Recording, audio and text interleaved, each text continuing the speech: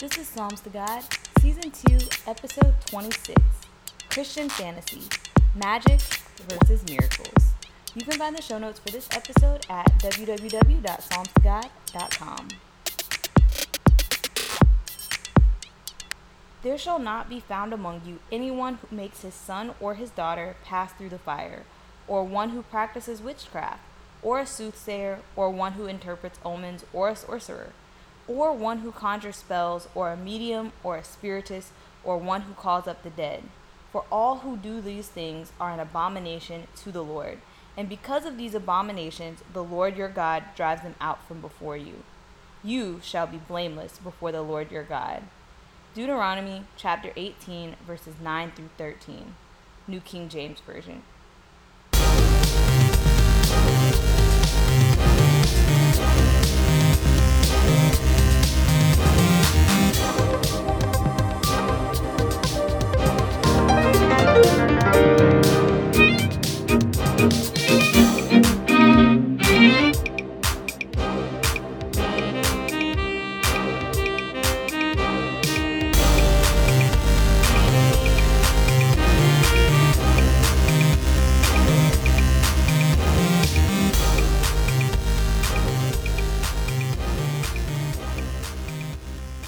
Hey guys, welcome back to the Psalms to God podcast. This is your host, Ree, and today we're talking about magic and miracles.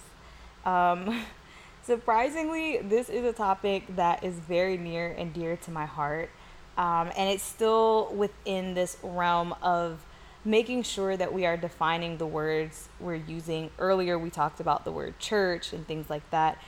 I think it's interesting because we say the word magic, we say miracles, and we have this vague conception of what is meant. But when I actually stopped and thought about it, I got really confused. So let's start at the beginning, some motivation for this episode, and then work our way through the information. I used to be a hardcore fantasy sci-fi-ish nerd. Pretty much everything I watched was in the realm of the fantasy world. Things like Lord of the Rings, things like Narnia, everything I read was fantasy. Most of my favorite series were or are fantasy novels. But even amongst that, there's so many layers of fantasy, right? You have like dark fantasy, which I had my share of, vampires and werewolves and all of that. And that was just really, I guess, where I gravitated in my youth growing up. And then as I started building my relationship with God, I started to ask myself, if a lot of these things are considered an abomination, things like wizardry, sorcery, witchcraft, all of these things, they're part of the occult and it's considered evil. Why do I find these things entertaining? And so I started kind of pulling out of that genre as a whole because it is so hard to find fantasy that doesn't involve magic. It's, like you can have fantasy creatures, but more often than not, it's tied into magic. And if it's just creatures, it's usually like mythology, and it's borrowing heavy off of like Greek mythology or something like that. You have like centaurs, because it's very hard for people to come up with new ideas. But a lot of times when you get into fantasy, it is like a mixing and mingle of spiritualism and religion and new age, and you're just like, oh, this is not okay. But then there are books that people call Christian fantasy, and they're supposed to be Christian versions of the fantasy realm. And a lot of people classify Tolkien's The Lord of the Rings as Christian fantasy. Most people would also put Narnia in that category. I have my own issues with both in terms of all things, both from racial standpoints as well as from how they portray things, because ultimately, like, Tolkien was a Catholic, and the Catholicism, we already talked about Catholicism, so y'all already know The beliefs are different, and the things that they think are okay, I don't necessarily think the Bible says are okay. So there are a lot of things in the Lord of the Rings that, while Tolkien may have been trying to use them as allegories or something like that, they still, when you actually measure it towards scripture, it's not quite right. We'll put it like that. And so I was kind of disheartened because I like to write. I have, been in progress of several novels that have kind of started to fade or die because I couldn't figure out how to do them in a way that was both interesting and true to God's word, and things like that. And so I really have had, I guess, this wrestling with, I guess, letting go of that fantasy realm, but also asking myself, like, why are we so enchanted by fantasy? Why do we like these stories so much? Why is it so hard to come up with something that is pleasing to God? What exactly is all of this? But then, as I was trying to let go of these things, I also started to look at the Bible itself and what we call miracles. So, generally speaking, when I think of a miracle, I think of something that is possible but improbable. So, if I won the lottery, that would be a miracle because the odds are not in my favor. It's possible. If I buy a ticket, it's very possible. It's not like, oh, it's magic, because I bought the ticket, but it's unlikely. The same thing, like if you do something that's a long shot, it's a miracle. And then with magic, generally speaking, I would think it's something that is unexplained or it's something that's impossible, right? Something you cannot do. Of course, that's if what you're considering quote unquote real magic. You also have magic, like magicians, which is like illusions and tricks of light and things like that. And then you start getting into trickery, which, when you think about it from a spiritual perspective, okay, well, thou shalt not bear false witness. You could get why trickery and deception would be something that would be against God. So, going into, the study with that mindset, I started to have issues when I started to look at the miracles that Christ performed. Now, I've heard people try to explain away miracles. For instance, once I listened to a pastor who was talking about when Christ fed the 5,000 with 5 loaves and 2 fish. And they were like, okay, but maybe when people saw that Christ was willing to give his food, they started bringing in food too.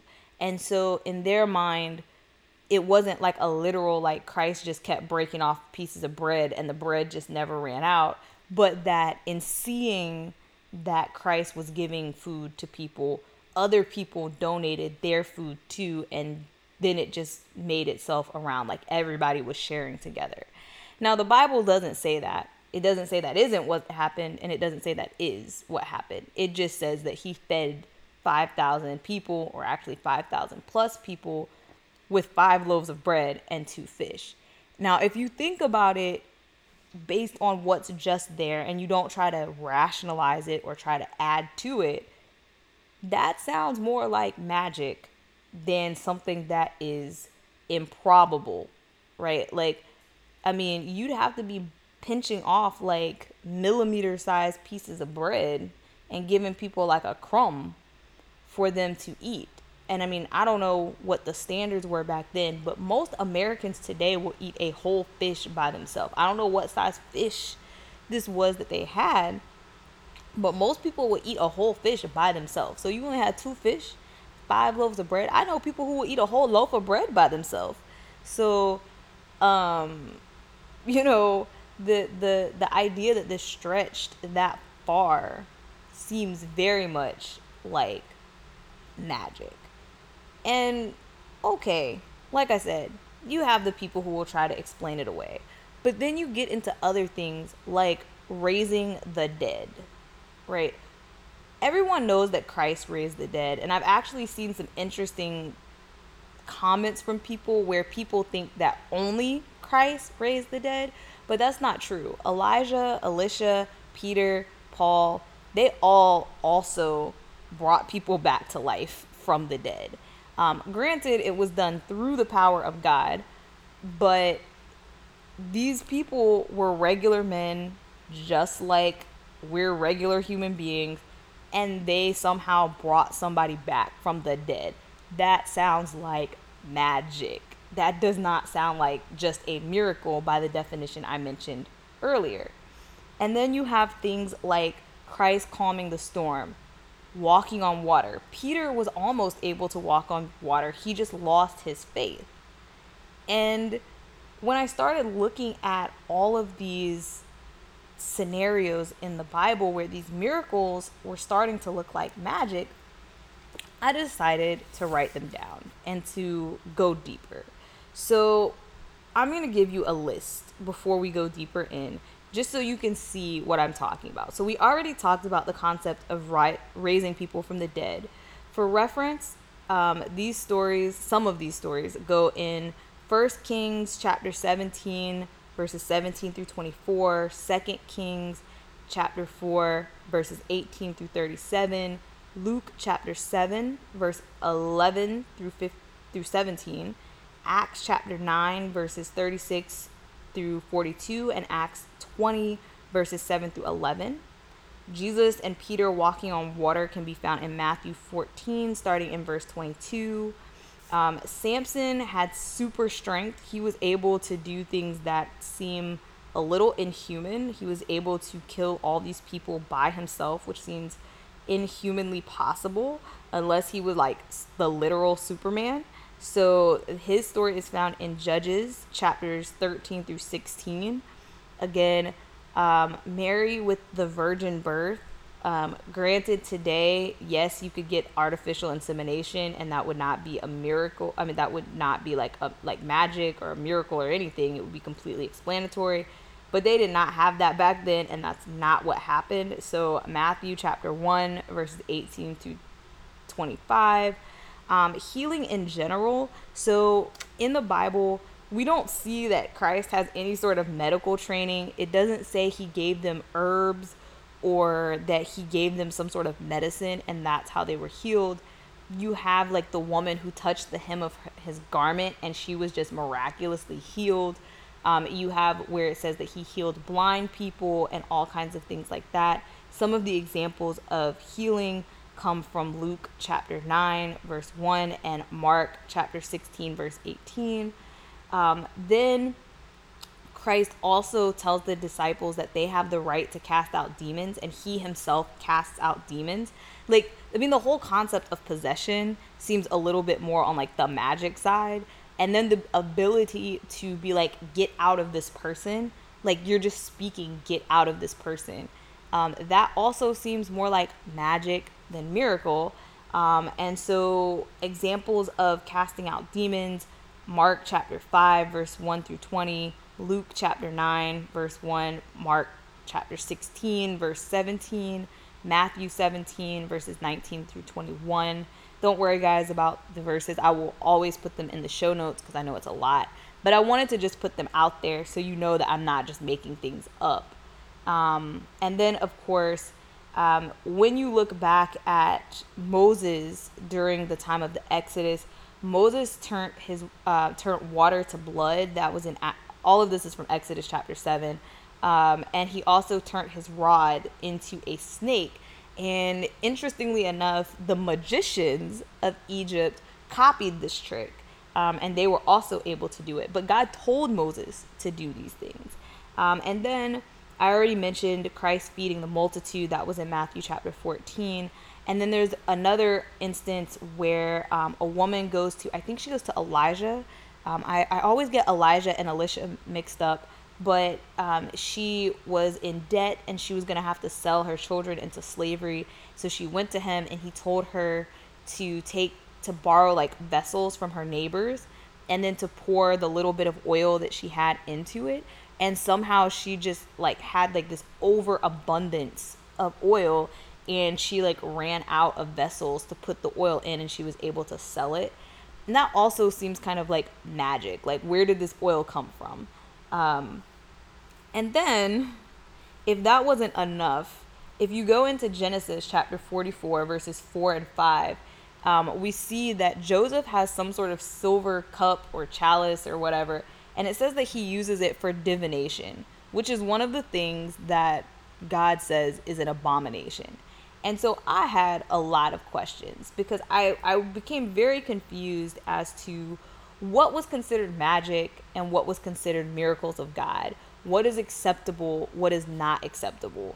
And it became very interesting because when you usually go into this topic, you usually hear Christians talk about the fact that there is no such thing as a good witch or a bad witch. There's not white magic and black magic. You know, obviously those titles come from deeply rooted systemic racism, but um but in general, like, the concept of good magic and bad magic exists heavily in the fantasy world. And as Christians, we've been saying that's not true. The Bible just says, the Bible doesn't say anything about good magic and bad magic. It says all magic is bad. But lately, I've been questioning that concept. So I went through it and I tried to look at the common threads between the things that God was saying were not okay and the miracles that Christ was doing, or that, God allowed his servants to perform. And then I started looking at the Bible as a whole. So in the show notes, I'm going to list some of the words, the original Hebrew, the original Greek, that are used when talking about, magic and sorcery and all of these things. So you can see the original definitions. But one of the things I noticed when I started looking at these words and looking at the origins of these words is that there was a heavy leaning in the things where it says this is an abomination, don't do this, don't be involved with this. With necromancy, which is talking to the dead, this would be things like spirit mediums and, like I said, just like, the Ouija board, things like that, trying to communicate with the dead. And then, of course, potions, spells, talismans, all of these objects that people are imbuing with power. And interestingly, of course, that makes sense because when you are thinking that something is a potion or a spell, or you give an object like a voodoo doll or something, you give this object power, you are essentially creating an idol, which goes back to not having idols or having other gods before him, because you're putting your trust in this object rather than in God. And of course, with necromancy, this thought that you have the power to cross the line between life and death, to go through that veil. Christ is the only one who earned that right, because he was sinless and he took on the sins of the world, and died. And so that gave him power over life and death. So he's the only one that can move back and forth like that.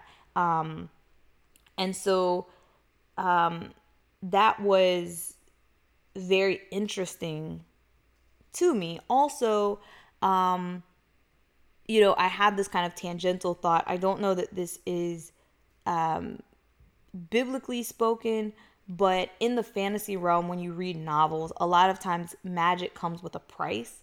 Like, people casting spells makes them weak. Or, for instance, there's a movie called The Covenant. It's a very old movie. I want to think it came out in like 2006, 2005. It's pretty old. But in that movie, these people have these powers or whatever, and using the powers ages them, or it takes their life. Like, it's tied to their life. So the more they use the power, the more they die, essentially.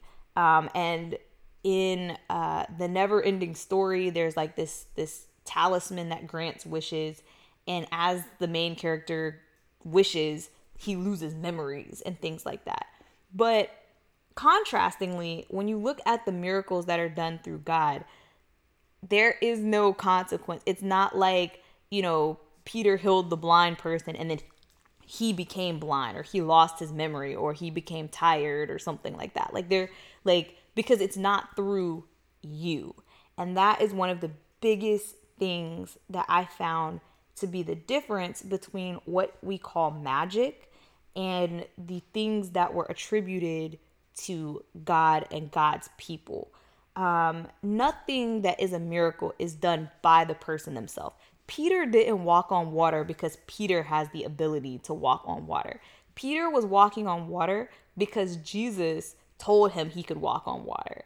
And as soon as he doubted Christ, as soon as that connection between him and God became faulty, Peter lost his ability to do anything, right? The same thing. The reason Moses could turn, water into blood is because God told Moses, turn the water into blood. That power came directly from God. And of course, with Jesus being God, the same thing is true. God the Father, God, Jesus, the Son, he had the power to do this through God.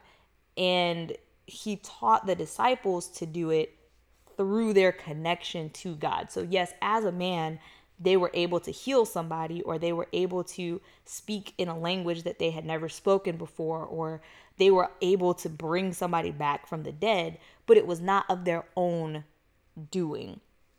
And the other thing is that it's not something that you can just wake up into. It's not something you're born with. So for instance, if you watch like superhero movies, a lot of times they're just born with these powers, or they get bitten by some radioactive bug or hit with radiation, and suddenly they have magic powers. It's not like that. There's a example where Christ is, the disciples are trying to cast out a demon and they can't, and they say something to Christ. Christ comes and casts it out, and they're like, why couldn't we do it? And he's like, you have unbelief. And then he's like, but with this particular type of demon, they only come out by prayer and fasting. Again, it's about cultivating the relationship with Christ, but it's also about self-sacrifice, and it's about discipline, right? Self-control, discipline, all of these things that are fruits of the Spirit. And it's interesting, because, in a sense, this is sort of like good magic, except that in our society, when you see movies that have good magic, it still comes from the person, right? And I think what I learned as I started digging through all of these texts where these supernatural, let's call them supernatural events were taking place, is that there was this common thread of things being from God or things being not from God. Things just being from either from self or from false gods or from fallen angels, demonic things. And it took me back to the garden, because in the garden, from the very beginning, the rule that was established was not to eat from the tree of knowledge of good and evil. So there was set up this idea that there was some type of knowledge that was outside of what God wanted for us. And Satan was like, nah, if you take of this, you will be like God. And if you look at the way magic is portrayed traditionally, that is what happens, right? You have this knowledge that did not come from God, came from Satan, because Satan is the one who told you to eat from this tree of knowledge of good and evil. And using it makes these people like gods. That's one of the fears, the heavy fears played upon in things like the X-Men series, right? The human beings are afraid of the mutants because they have these abilities that the humans don't, and they fear that the mutants will take over, or they will rise to power and overpower them, essentially like gods, right? Like Wolverine is basically immortal like a god, right? Like you have these types of situations, and these things are attributed to nothing. It's just inherently in them. It's not attributed to their connection with God or their beliefs or their goodness or anything like that. It's just, I am the way I am, right? And a lot of times this is how we get anti-heroes like Wolverine, where they have like this ambiguous morality and all of these things. Whereas that's exactly what Satan wanted. But contrastingly, you have God ordaining people to do things on his behalf. So you have people, Joseph, Daniel, John, they had visions, right? I don't necessarily think this is so much different than a quote unquote premonition, that they were minding their own business and God gave them visions. God gave them the ability to interpret a dream and tell people what's going to happen. He gave them prophecy, which in a sense is a form of divination. It's just that God is the link, right? And when you see, for instance, in Daniel, before Daniel is able to interpret the king's dream, there is prayer and fasting, right? It is through their discipline and their belief and their faith in God. And when they do it, they don't say he doesn't say, I, Daniel, know the answer to your dream. He says, no one knows, but there is a God in heaven who has told me what the dream is about. And he's acknowledging it has nothing to do with him. The same thing when you see healing, right? Interestingly, when you get into this concept of healing, one of the words used in the Greek that's translated to sorcery is pharmakia or pharmakias, which is what we use in the modern pharmacy or pharmacist. And the definition listed is like exactly what you would think it would be. It is basically a drug or a concoction or whatever, which goes back to the concept of spells and potions, and you're relying on this to treat you, as opposed to the natural medicinal properties of the plants that God has put here to do the same thing. And to be honest, a lot of drugs that we get, at least the ones that won't kill you, many of them are just herbs that you could have gotten out of your garden.